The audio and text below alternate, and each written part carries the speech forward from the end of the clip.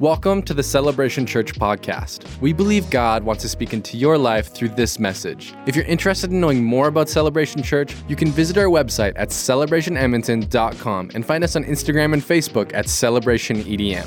Thanks for joining us. We hope you enjoy this message. Well, today we're going to be actually starting a brand new series that'll take us right up to Father's Day. And man, people are excited about Father's Day. We had somebody come by this week and asked if it was this Sunday. Is that car show happening this Sunday? I said, close. Third Sunday of June. Oh, okay, I'll be back. If you're new here, you've never been here for a Father's Day pre-pandemic, okay, I have to put that in. We run a car show on Father's Day as an outreach to our city, and we would have like 400 show cars, and it would be quite a deal. So, at any rate, it's coming to life. It's resurrecting. It's being reborn. All kinds of Bible words I can throw in there on the car show. But we look forward to making a difference in families on Father's Day. And so today we're starting a brand new series called Beautiful Resistance, and this is about the fact that our lives live in resistance to things that would want to make us off track, would want to diminish our faith, that would want to distract us, that would want to cause us to compromise on convictions in order to accommodate the wishes of, the general populace or the general culture that we live in, all of those things, beautiful resistance. So that's what we're going to be talking about here today. You know, you don't have to get too far into reading your Bible before you find idolatry. Exodus chapter 32, we're not even into the promised land yet. Moses is meeting with God up on a mountain, and the people are down at the bottom, and they're waiting for his return. And all it took was just a little bit of impatience, and everybody was like taking out their gold earrings, and tossing them into the fire to melt them down so they could make a golden calf. I mean, how do I know it was impatience, by the way? Well, the Bible says this: when the people saw that Moses was delayed. How many of you know if you feel like God is being too slow to answer your prayers, you might do something stupid? True. Just look to Abraham. He's one who did that too. If you feel like, well, God, you should have had this in my life by now, you should have changed that in my life by now, you might do something really dumb instead of being patient and waiting for God to bring about what it is that you're believing for. And so I wonder, when it says the people saw that Moses delayed, well, who was holding the watch in the first place? Who said Moses was going to be gone and he'd be back by dinner or any of those sorts of things? It doesn't indicate that. But in their perception, they felt Moses should have got back quicker. So then they end up building this idol, this golden calf, and God says this about them. He says, the people have corrupted themselves. People have corrupted themselves. That's what idolatry does to you. It corrupts you. Now, what did that corruption look like? Well, they gave their heart and their soul to the attention of something that would never ultimately bless their lives, nor had it ever blessed their lives. Idolatry is the worship of an unworthy object. And maybe today you're thinking, okay, we're doing a lesson on idolatry, pretty creative kind of church. Should have had a few little, samples of some statues up here, maybe some garden gnomes, little elf here, little miniature Shrek, frog, a few things like that, bring those up. Maybe some 3-foot high chess pieces. They would make nice little idols. Of course, there's the Buddha statue with his shirt on, of course. We're in church. Come on now. And a lot of times that's kind of where our mind goes. When we hear the word idol, we hear the word idolatry, we think of some civilization underdeveloped that carved out something that they all go and bow down to at some point throughout the week. But really, an idol can be anything. It can be material, but an idol can also be an ideology. It can be an activity. It can be a relationship. It can be a philosophy. Our problem isn't that we create idols. Our problem is that we idolize without even knowing it. And that's the key. Our idols are just so woven into the fabric of our society that they seem like they're normal ways of life, They're work, money, sex, status, sports, music, materialism, philosophies, and values. The list is seemingly endless.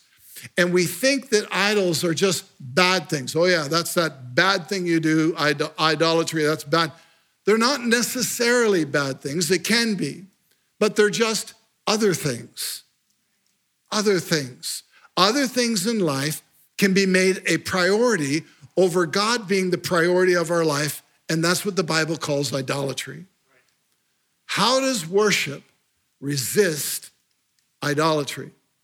Well, as we begin to get into this series, I want to make mention of a book that's kind of a backdrop to this that's titled Beautiful Resistance. And our creative team decided, why don't we use that title for our series? That was creative of them. At any rate, moving right along. Beautiful Resistance by John Tyson. So if you wanted to download it or purchase the hard copy and read it along, it'd be a great read for you. How does worship resist idolatry? Number one, worship is about keeping your life in order with Jesus at first place in every place. Jesus at first place in every place. I'm sure you've had the experience where you've had somebody in the home, probably your wife did this. She picked something up from IKEA. She went out and bought the new barbecue, and then she decided to put it together without reading the instructions. Probably your wife. Just suggesting that that might have been something she did. Taking the attention off all of the men in the house who we know we've all done that. We pick up that little black and white book and we're like, what the, okay. And then we get into that. We get into putting together that IKEA piece or get into putting together the barbecue, whatever it is. And we're on about step 17 and we realize we've missed something. Oh my goodness, this piece has to go in here. But then we find that book we threw in the garbage and we realize that was like step 3. And now it's very difficult to try and make a step 3 happen when you're already at step 17 and maybe we're even having to disassemble some of the things that we're doing and hoping that no other member of the family, specifically our spouse, would be watching in the moment because it's so embarrassing. But the point is this, is that when you get things out of order, it messes life up. It does. When things are out of order, they just don't work as they should. Romans chapter 1:21 talks about this. For even though they knew God, they did not honor him as God or give thanks, but they became futile in their reasonings and their senseless hearts were darkened. In other words, things were out of order. They knew God, but listen, they did not honor him as God. By not honoring him as God was completely out of order. This describes, quite frankly, a lot of people that I have met over the years. People who would say, oh, I believe in Jesus. I believe in the gospel. And yet they certainly don't honor him as God in their life. In other words, I believe in Jesus. I just don't let him be the ultimate decision maker in my world. I believe in Jesus, but I'm just not intentionally seeking him to follow him. I believe in Jesus, but I make a lot of choices in my life disregarding scripture. They got their worship out of order, and that became the root of having their lives out of order. When our lives get out of order, we feel the pain of things not functioning the way that they should. There are things in our life that are meant to have an order. In fact, the Bible talks about all kinds of things that are meant to have an order. For instance, when God instituted the Sabbath, he did that for you. He said, hey, you're supposed to work 6 days, but you better have one that's off. You better have a rest. Skip taking a day off. Skip having a Sabbath. Work 7 days a week, long hours, and do it for weeks on end, and you will live in the pain of exhaustion, emotionally, mentally, and even physically. Eat an imbalanced diet that overloads on carbs and sugar. You'll feel the pain in your body of that imbalanced order of eating, or at least the pain of trying to get your clothes on when you don't fit anymore, okay? Ignore the most important relationships in your life because you've prioritized your work or some other pursuit in life, and you'll eventually feel the relational pain of that being out of order. When our lives are out of order, we feel the pain of it. Now, the scriptures concerning worship are all about getting things in order. That's what they're about. And I hope as I say the word worship, there will be times when I'm referring to this, gathering for worship, but it's a bigger picture. The word worship has to do with our dedication to Jesus in our life. It actually has to do with how you do life. Romans 12 talks about our acceptable, worship, which is to offer our bodies as a living sacrifice. In other words, it's our dedication to Jesus. It's a bigger picture than you singing 3 songs on a Sunday morning. It's about how you do life from day to day, intentionally putting Christ first in your life. The scriptures concerning worship are all about getting things in order. They're about first things first. They're about having your priority straight. You'll notice I didn't say plural. I didn't say you should get your priorities straight. Well, if you think everything's a priority, the question becomes, what's the priority? Because they're not all a priority. There's only one priority. And this is what the Bible teaches, is that Jesus is meant to be our priority. You can only have one priority in life. Exodus chapter 20 and verse 3 says this, you shall have no other gods before me. This is the first commandment. The first thing that comes out of God's mouth has to do with worship. Have no other gods before me. It's the first commandment. Mark chapter 12, verse 30. You shall love the Lord your God with all of your heart, with all of your soul, with all of your mind, with all of your strength. Let's read this one together because it's so good. And you shall love the Lord your God with all of your heart, all of your soul, all of your mind, and all of your strength. 4 alls. And if you have anything else left after that, you can do whatever you want with it, okay? But I think living up to those 4 alls is pretty complete, and it's pretty obvious where Jesus is to stand and his purposes for our life are to stand in our life. Years ago in our youth ministry, Risen, some people put together a song called I'm All In. It's a great song. Some of you are old enough to remember it and young enough to remember it all at the same time. But really what it was about was this. It was saying, listen, if you're going to live for Jesus, he's not just like a part of your life, you're all in. It's like the only way that you can live for him is you have to live all in. Matthew chapter 6 and verse 33 says we are to seek first his kingdom and his righteousness, and all these things will be provided you. Seek what? First. Put it first, not just a place, but first place. Worship is about setting the priority of your heart. So here's the question. What's of first importance? What is it that drives your life? What is the decision maker for you? Idols are distorted affections that allow anything else to take the place that only Jesus should have in your life. Now, here's the truth. Everyone has an idol. Absolutely everyone has an idol. It may not be a little carving that you bow down to in your living room or something like that. And even if you don't claim to be religious, even if you're like, I'm here this morning because my mom, she drugged me out here on Mother's Day, and wouldn't you know it, she did it again this week. Or whatever reason you're here. Maybe you're not even religious. Maybe you're watching and you just tuned in and you're just kind of checking out this whole Christianity thing. I want you to know, you don't have to be religious, and yet you can still have an idol. You can still have something that absorbs your heart and your passion, something that drives the choices of your life. Now, before I came to Christ, my career was my idol. It was first place. It was my heart and soul. I was all in. But here's the deal. It does not have to be a tangible thing like that. It doesn't have to be something that's a material thing. The desire for popularity can be your idol. The desire for status, recognition. How about acceptance and approval? Just doing everything you can to gain acceptance and approval can be the leading factors that drive our lives. And in that case, they've become our idol. These are idols of the soul. They're perceived needs, they're perceived ambitions that take priority over following Jesus. Now, how do you know it's idolatry? It's when I want it bad enough to compromise Scripture or my relationship with Christ to have it. You see, What you pursue, you serve. And that goes for anything in life. You know, what you pursue, you serve. Maybe you're at a point in life where you're pursuing a career. You're gaining all the education, you're getting all the experience, you're doing everything you can to serve that end goal if that's something you pursue. This is just the truth, by the way. This isn't like right or wrong. This is just the way it is. If you're pursuing, I want to learn how to play an instrument, you're going to serve it by giving your time to practice and lessons and all of those sorts of things.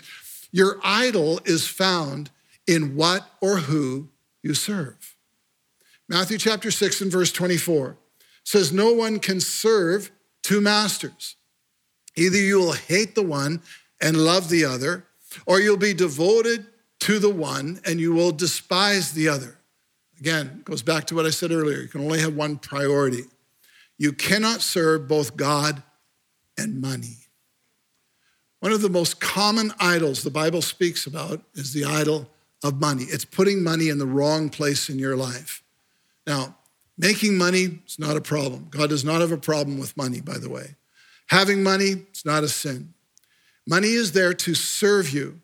But if your life is now shaped by serving it, then it has taken priority. And your life can be a life that becomes driven by money. Oh, and by the way, money can be your idol even though you don't have a lot of it. It's about the place it holds in your heart, not the amount that's in your bank account. It can be your idol regardless of how much you have. And now your life is all about maybe spending money, saving money, making more money. Every decision that you make, money has the final word on that decision. Matthew chapter 6 and verse 21 says, where your treasure is, there your heart will be also. What we do with our money reflects what's in our heart. That isn't like just true of Christians, by the way. That's true of everybody. Anybody, regardless of what you believe or your faith or any of those things, how you manage your money is always a reflection of where your heart is.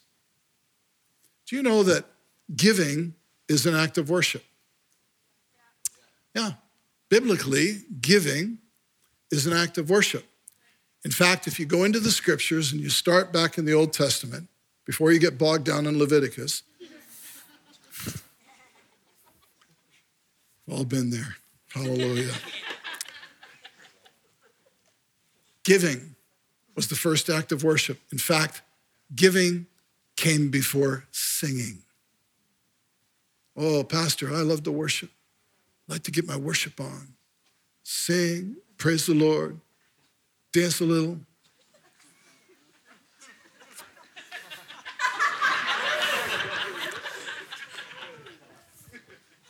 And then it comes time for this other part of worship called the offering. And it's like, oh, I tune out on that part. That's not my style. No, you're just in disobedience to God. It's really what it is. And you haven't surrendered your life fully to Christ. That's why you're still controlling something that's meant to honor the Lord. Giving is an act of worship. It comes before singing in the Bible. We worship with our wallet, not just our words. The biblical stewardship of the tithe is described as giving a tenth to the Lord, but it's not just described as that. It's described as giving the first tenth, not the leftovers. Why? Because God is meant to have first place in your life, not the leftovers. When someone's heart is turned from the Lord and God is no longer a priority in their life, generosity is the first thing to go. It is the heart indicator. Now, how can I tell if money has become an idol? Well, there's probably lots of ways, but here's one of them. When money is an idol, you will look up to others who have what you don't have and you will long for it, rather than considering how fortunate you are compared to much of the world and being grateful for what you have. And we live in a time where there's plenty of reason to be grateful for what we have. Number 2, worship guards your heart and keeps your passion in its place. Worship guards your heart and keeps your passion in its place. Proverbs tells us to watch over our heart with all diligence. In other words, that's not God's job, that's your job. We can pray and say, Lord, would you search my heart? There's that scripture in the Bible. Lord, would you search? In other words, would you show me what's in here that I'm not seeing? That's a valid prayer. But we don't pray a prayer and say, God, would you watch over my heart? God already said, no, that's your job. It's your heart. You own it. You determine what goes into it. You determine what you believe. You determine what information you will take in and all the rest of it. Hebrews chapter 10 and verse 24 says, let us consider how we may spur one another on. This is a good Alberta Bible verse right here. Cowboy illustration on a horse. Let us spur one another on towards love and good deeds, not giving up meeting together as some are in the habit of doing, but encouraging one another, and all the more as you see the day approaching. This verse is a sandwich verse. In the middle is the command to be meeting together. Historically, that would have meant both in small groups as well as in large worship settings, just like we are having here today. The church still practices those same principles, smaller groups where we actually get to know people and are known by people, and then larger worship settings. But on either side of this activity of meeting together, of engaging in worship together, it says you're going to spur one another on towards love and good deeds, and you're going to encourage one another. These are heart commandments. They're telling us that our worship together impacts our heart. And listen, I can drive down the road, I can turn on my favorite worship music and listen to it in my car, and that's all good. But there's something different that happens in this context. There's something undeniable that happens when it's connected and associated with community, not just by myself, alone on my own. There's an impact that happens. There's a level of encouragement and influence and even spurring. Come on, little spur. Sometimes we need a little spur, you know what I'm saying? But the thing about it is that happens in the context of this, that there's this horizontal community involvement of worshiping together that brings you to a level of inspiration and freedom and enthusiasm and being fired up about Jesus in your life that you just don't get the same on your own. And so these are heart commandments. We need to avoid the Sunday slide. That's what I call it, the Sunday slide. So what's that all about? Well, that's where we slide into starting to miss worship for this or that, once in a while. But missing worship becomes then our new normal, not just once in a while. And by the way, I'm going to talk about kids for a little bit. Don't tune out. Oh yeah, that's for married people. You're single, one day you'll be married. Remember this. Kids, the kids. The kids? We'd have been there, but kids had practice. Kids had practice. Then they had another one, and another, and another. So now, the culture of using the Lord's Day for sports has replaced family worship. You got on the Sunday slide, and it was going away from where you should be. Tell me, parents, how passionate do you think your kids will be towards Jesus when they've spent their years loving a game as their God and their priority? How impactful will that become to their future when they're facing moral choices in life? What are the chances that they will seek the Lord, be led by the Spirit, and discover God's purposes and his will for their life when their relationship to a game is stronger than it is to the Lord God? It's a godless culture that is making these Sunday sports decisions and don't let their godless values drive you away from a Christ-centered life. I made that decision, my wife and I made that decision, I should say, a long time ago. When our kids were little, they were starting to get into sports and this and that. We said, hey, you can do whatever you want. It's all good. It's all good. But we'll be letting the coach know that we're in God's house on Sunday morning, not on a practice. We just set that as a standard. Why? Because we determine that Christ sets the culture of our life, not culture telling us what Christ should do. Romans chapter 1 and verse 21 says, for even though they knew God, they did not honor him as God or give thanks, but they became futile in their reasonings, listen, and their senseless hearts were darkened. Worship impacts the condition of your heart. I mean, even just being here today and engaging in this environment of worship by way of music and taking in the lyrics and all the rest of it and the atmosphere, the presence of the Lord that happens with all of that, it impacts the condition of your heart. It's about the spirit of your life. When our worship is out of order and Christ isn't first place in our life, our hearts go astray. There's a story in the scriptures about the elders of Israel who went up to Ezekiel because they wanted to get a word from the Lord. And so think about it. Think about these people. These are the elders of Israel. These are like leading people in a God-fearing nation. And they go up to Ezekiel. They want a word from the Lord. And then Ezekiel speaks, Ezekiel chapter 14 and verse 3, and here's the word they got. Son of man, these men have set up idols in their hearts and have put wicked stumbling blocks before their faces. Should I let them inquire of me at all? God looks at them and he sees what was really in their heart. And it speaks to this truth, and that is this, that worship is about having your heart in the right place, not just your participation. And sadly, you can attend services, you can read the Bible, you can even give generously and still not have your heart where it should be. And there can still be something more important than God and his purposes that are operating in your life. You see, worship is about our priority, but worship is also about our passion. And if we don't have both our passion connected with our priority, it just doesn't work, because ultimately you're going to go with your passion. You can say, Jesus is my priority. If your heart's in a different place, I'm telling you, it'll lead you. And it's a scary, scary thing if you lose your passion and it doesn't bother you. It's a scary place to be if you can look and say, I used to be really into reading the Word of God, and I used to be really into, worship music. I used to be really into, being a part of a church team. I used to be, really into hearing the Word of God preached. I used to be really into all of these things that are connected to building your walk with the Lord, and now you don't care. I used to be really into reaching people that are far from God and those opportunities to share my faith, but I'm not as excited about that anymore. That's a scary place to be. Samson, the Bible says, had the presence of God leave his life, and he didn't even notice it. We can go through the motions that make Christ seem like our priority, while something else has our heart. Revelation chapter 2 calls the church out for this and labels all the great things that they're doing, and then wraps it up by saying, but you've left your first love. Your heart's not where it should be.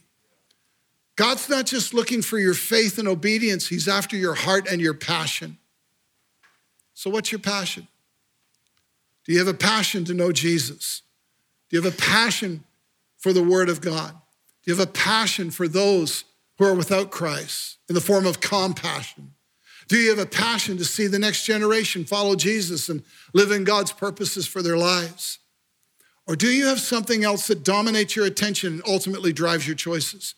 Listen, heart idols are those things that we put before God, and they can be values, affections, and thoughts. Jesus is meant to be our priority, and he's also meant to be our passion. Here's the last part. Number 3, worship resists being shaped by culture instead of Christ. Our worship resists being shaped by culture instead of Christ. There's another idol that would like to take the place of Jesus in our life, and it's the idols of culture. Culture idols, by the way, are not just material things.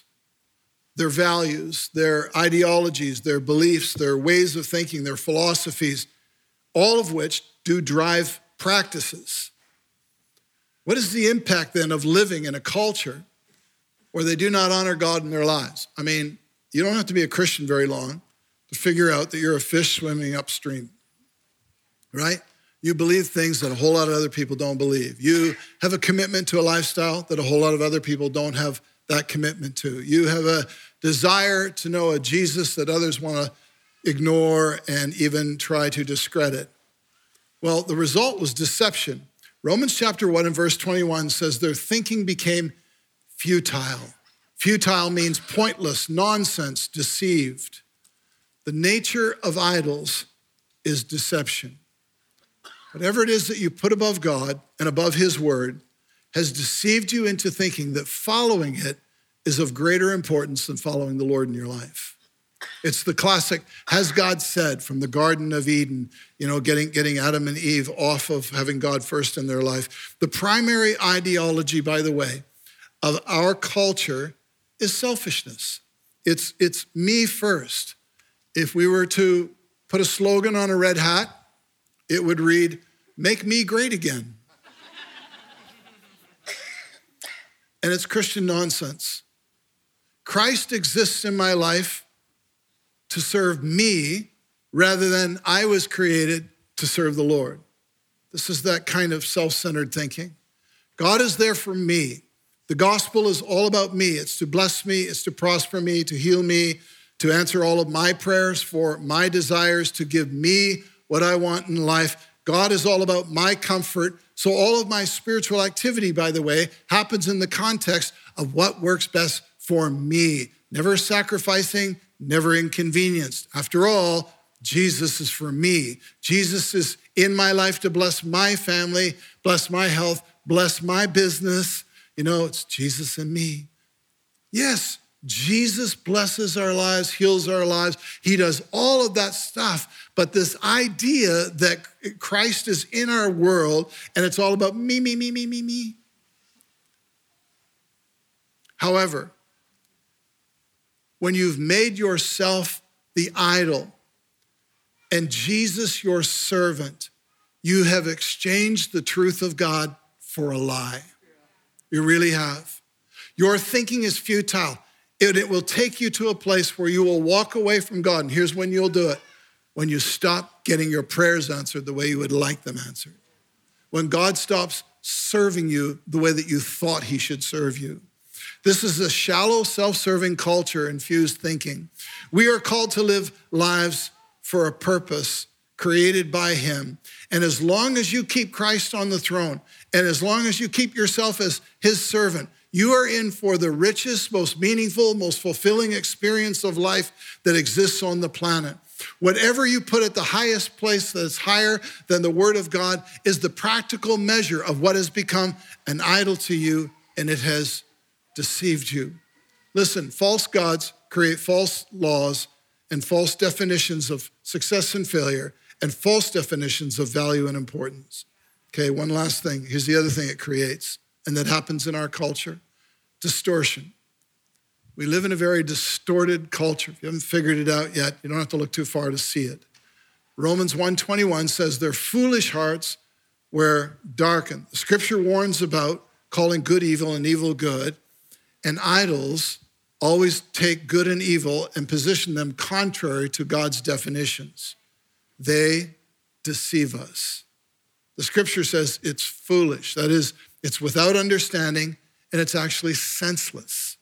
Distortion is a good word to describe the world that we live in. Consider how distorted. Now, I could give you piles of examples. I'm just going to land on one. But just consider how distorted our culture has become. Here's one of them. Disagreement is now automatically considered hatred. If you disagree, you're a hater. You hate. You disagree, you hate. Why are you hating? You disagree with me. If you agreed with me, it's good. But if you disagree, well, you must have hate. That must be what's going on with you. Listen, I drive a Honda. I have friends who drive a Chevy. I don't hate them because I disagree with their car choice. I might hate their car, but no, moving right along. It doesn't matter. But the point is this, just because I disagree doesn't mean I have ill will in my heart.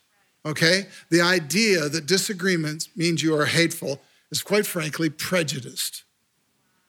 Disagreement is now considered a violation that should be shut down and shut up or censored. Listen, Jesus was never afraid of the scribes and Pharisees and dialogue with them and the many disagreements that he ran into with them. Jesus answered them all, and he didn't censor them. He didn't say, that's it, you're losing your Facebook account for that. We're done with you. You're off Twitter. We're cutting you out. Jesus wasn't intimidated. He wasn't a chicken or a sissy. He would go ahead and engage and have the argument and show that the wisdom of God could prevail over the nonsense that was coming out of their mouth. The pressure today is to not have an opinion or a conviction that opposes what the crowd is saying. And listen, if you're going to follow Jesus, you are going to have an opinion and you are going to have a conviction that opposes what the crowd is saying.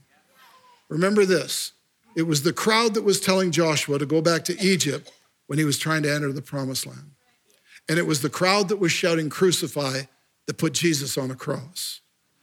You can't explain away scriptures that speak so directly and so clearly to sexuality, morality, biblical marriage, and a host of other things, claiming that 2,000 years since the time of Christ gives us permission to redefine truth. That is theological suicide and nonsense. So where do our convictions need to come from when it comes to morality? Well, think about this. Romans chapter 12 says this. It says, "Don't be conformed to the behavior and customs of this world, but be transformed by the renewing of your mind." We've talked a lot about this verse, but I want to give you a different perspective, and that is this. When it says, "Don't be conformed to the behavior and customs," and then it gives you something intentional that you need to do to prevent that from happening. What it means is this: if you're not intentional about it, the culture around you will conform you to it. It's true. I've met believers that will say things out of their mouth, and I'm going, that is in direct contradiction to Scripture. You are completely brainwashed by the culture. You're buying into the culture's narrative, and then you're claiming that as being, Christian or being biblical or whatever it is, and it's your lack of understanding the Word of God. You are being conformed by the culture because you've not transformed your mind by the Word of God. 2 Corinthians 10:5 says this: "We are destroying speculations and every lofty thing raised up against the knowledge of God, and we are taking every thought captive to the obedience of Christ." Once again, as we look at this scripture, it's saying to us this, that there are speculations, there are lofty thoughts, there are, another translation says, philosophies that are raised up against the knowledge of God, but then it's commanding us, you better take them captive. You see, if you don't take them captive, they take you captive. If you don't deal with the wrong thinking that comes from the culture around you, you begin to think like the culture around you. In fact, I'll bet you if I was to circle back to my little chat about what happens on Sunday morning and kids in sport, some of you struggled with that. And that's just an indicator that you're being conformed by the culture. Once again, it's facing these things and realizing, where's this coming from? So here's the question. Did you form your beliefs and opinions from what culture is preaching to you every day on social media and television and then submit that to Scripture? Or do you form your beliefs and your values from Scripture and then critique the culture from a Christ-centered perspective? The first one has our lives shaped by culture. The second one has our lives leading and critiquing culture from the wisdom of God's word. And not from moral superiority or pride and arrogance, but from the wisdom of God's word. I think one of the reasons so many believers find it so easy to buy into what the culture says is their ignorance of Scripture. But we are called to influence and impact the culture. We are called to bring truth and grace. And we are called to lead people to freedom, not condone lies and misguided thinking. The church is called to be the pillar of truth in the world. Would you please stand as we take time to close in prayer? If you just bow, I want to pray for all of us here. Father, in the name of Jesus, I pray for each and every person here that, Lord, as they get into the Word of God, as they meditate on Scripture, as they consider the words of Jesus, Lord, the wisdom of your word, Father, may you build conviction. May you build understanding. Lord, may we not live lives that are senseless. May we not be, Lord, so flexible we just fit into everything the culture around us asks for. But Lord, may we be people who are willing to go against the crowd, to stand on truth, to not be afraid to have a conviction or an opinion that differs. And Father, I thank you for that being settled through the word. so that we can see what's really going on around us and deal with it from that posture in Jesus' name. With our heads bowed, I want to pray one more prayer because I believe there's people here today that perhaps your understanding of Jesus was much like what I talked about earlier, that Christ has come into your life for you. And if you live that way and you think that way, what'll happen is you'll be disappointed. You won't have the vibrant Christian experience that you should be having. You won't have the depth of relationship with God because you haven't put God in his rightful place. You can't reassign Jesus and still have a relationship with him. And so what'll happen is you'll get disappointed, you'll become disillusioned, you'll eventually walk away and say something like, well, it wasn't really working for me. Well, here's how it works. You change your perspective, you renew your mind. You realize, man, I shouldn't be posturing myself thinking this way. I wonder what God is going to do for me next. But instead, posturing yourself to say, I wonder what God wants me to do for him next. I wonder what plan God has for me. I wonder what purpose I should be applying my life to. I wonder how I should be serving the Lord and seeking first the kingdom. And if you'll posture yourself that way, allow Jesus to be the Lord of your life, you are in for the ride of your life. God will do amazing things in and through you. But it starts with that heart change, that thinking change. And so I want to pray a prayer that gives you an opportunity to respond to the Lord, to say, Lord, I want you as my priority. Not just a part of my life, but my priority, the rightful place that he is meant to be in your world.